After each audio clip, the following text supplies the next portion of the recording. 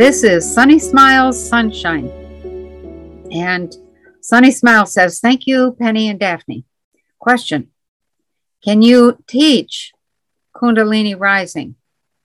Or does it just happen with no teaching? I realize everyone's on their own path. Why I ask is because a friend said she went to New York to a seminar that taught Kundalini rising, and everyone at the seminar had their Kundalini rise. I thought.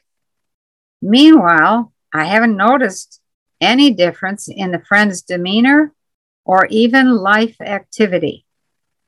So I question the reality of that experience.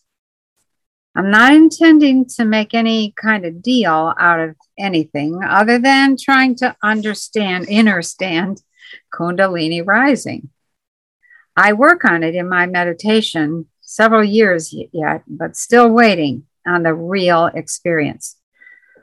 Very good observation, Sunny Smiles. There's a lot of people talking about Kundalini who have no idea what the real experience is.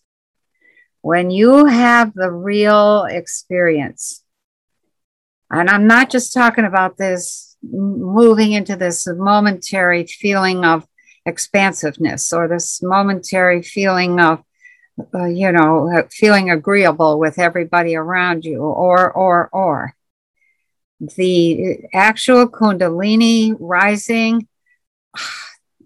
There's no words that can describe it, but I'm going to say a couple of things. Number one, when it's rising, you will feel that like liquid light moving right up your back, and it will catch your attention, and you will say, what the heck is that?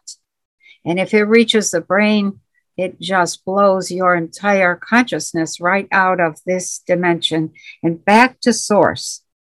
And you are different, and you do not go about your life the way you did it before because your consciousness has been rewired.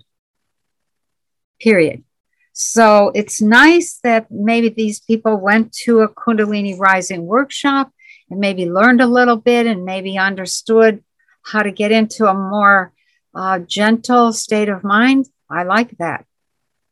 But that's not the real Kundalini rising.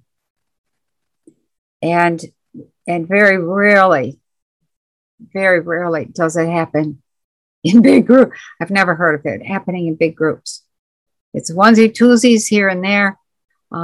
People who notice that feeling of something liquid running upwards, up the spine. That's, there's a whole bunch of sexuality associated with that. There's a whole bunch of a roaring sound. There's an orgasmic reaction that occurs throughout the body. Wow. Kundalini is nothing to mess with. Is it wonderful once it's integrated? Yeah. But is it a piece of work to get it to rise? Yeah. And is it a bigger piece of work to live with it afterwards? Yeah. So you will be different. So keep going with your meditation, waiting for the real experience. You won't miss it if it happens.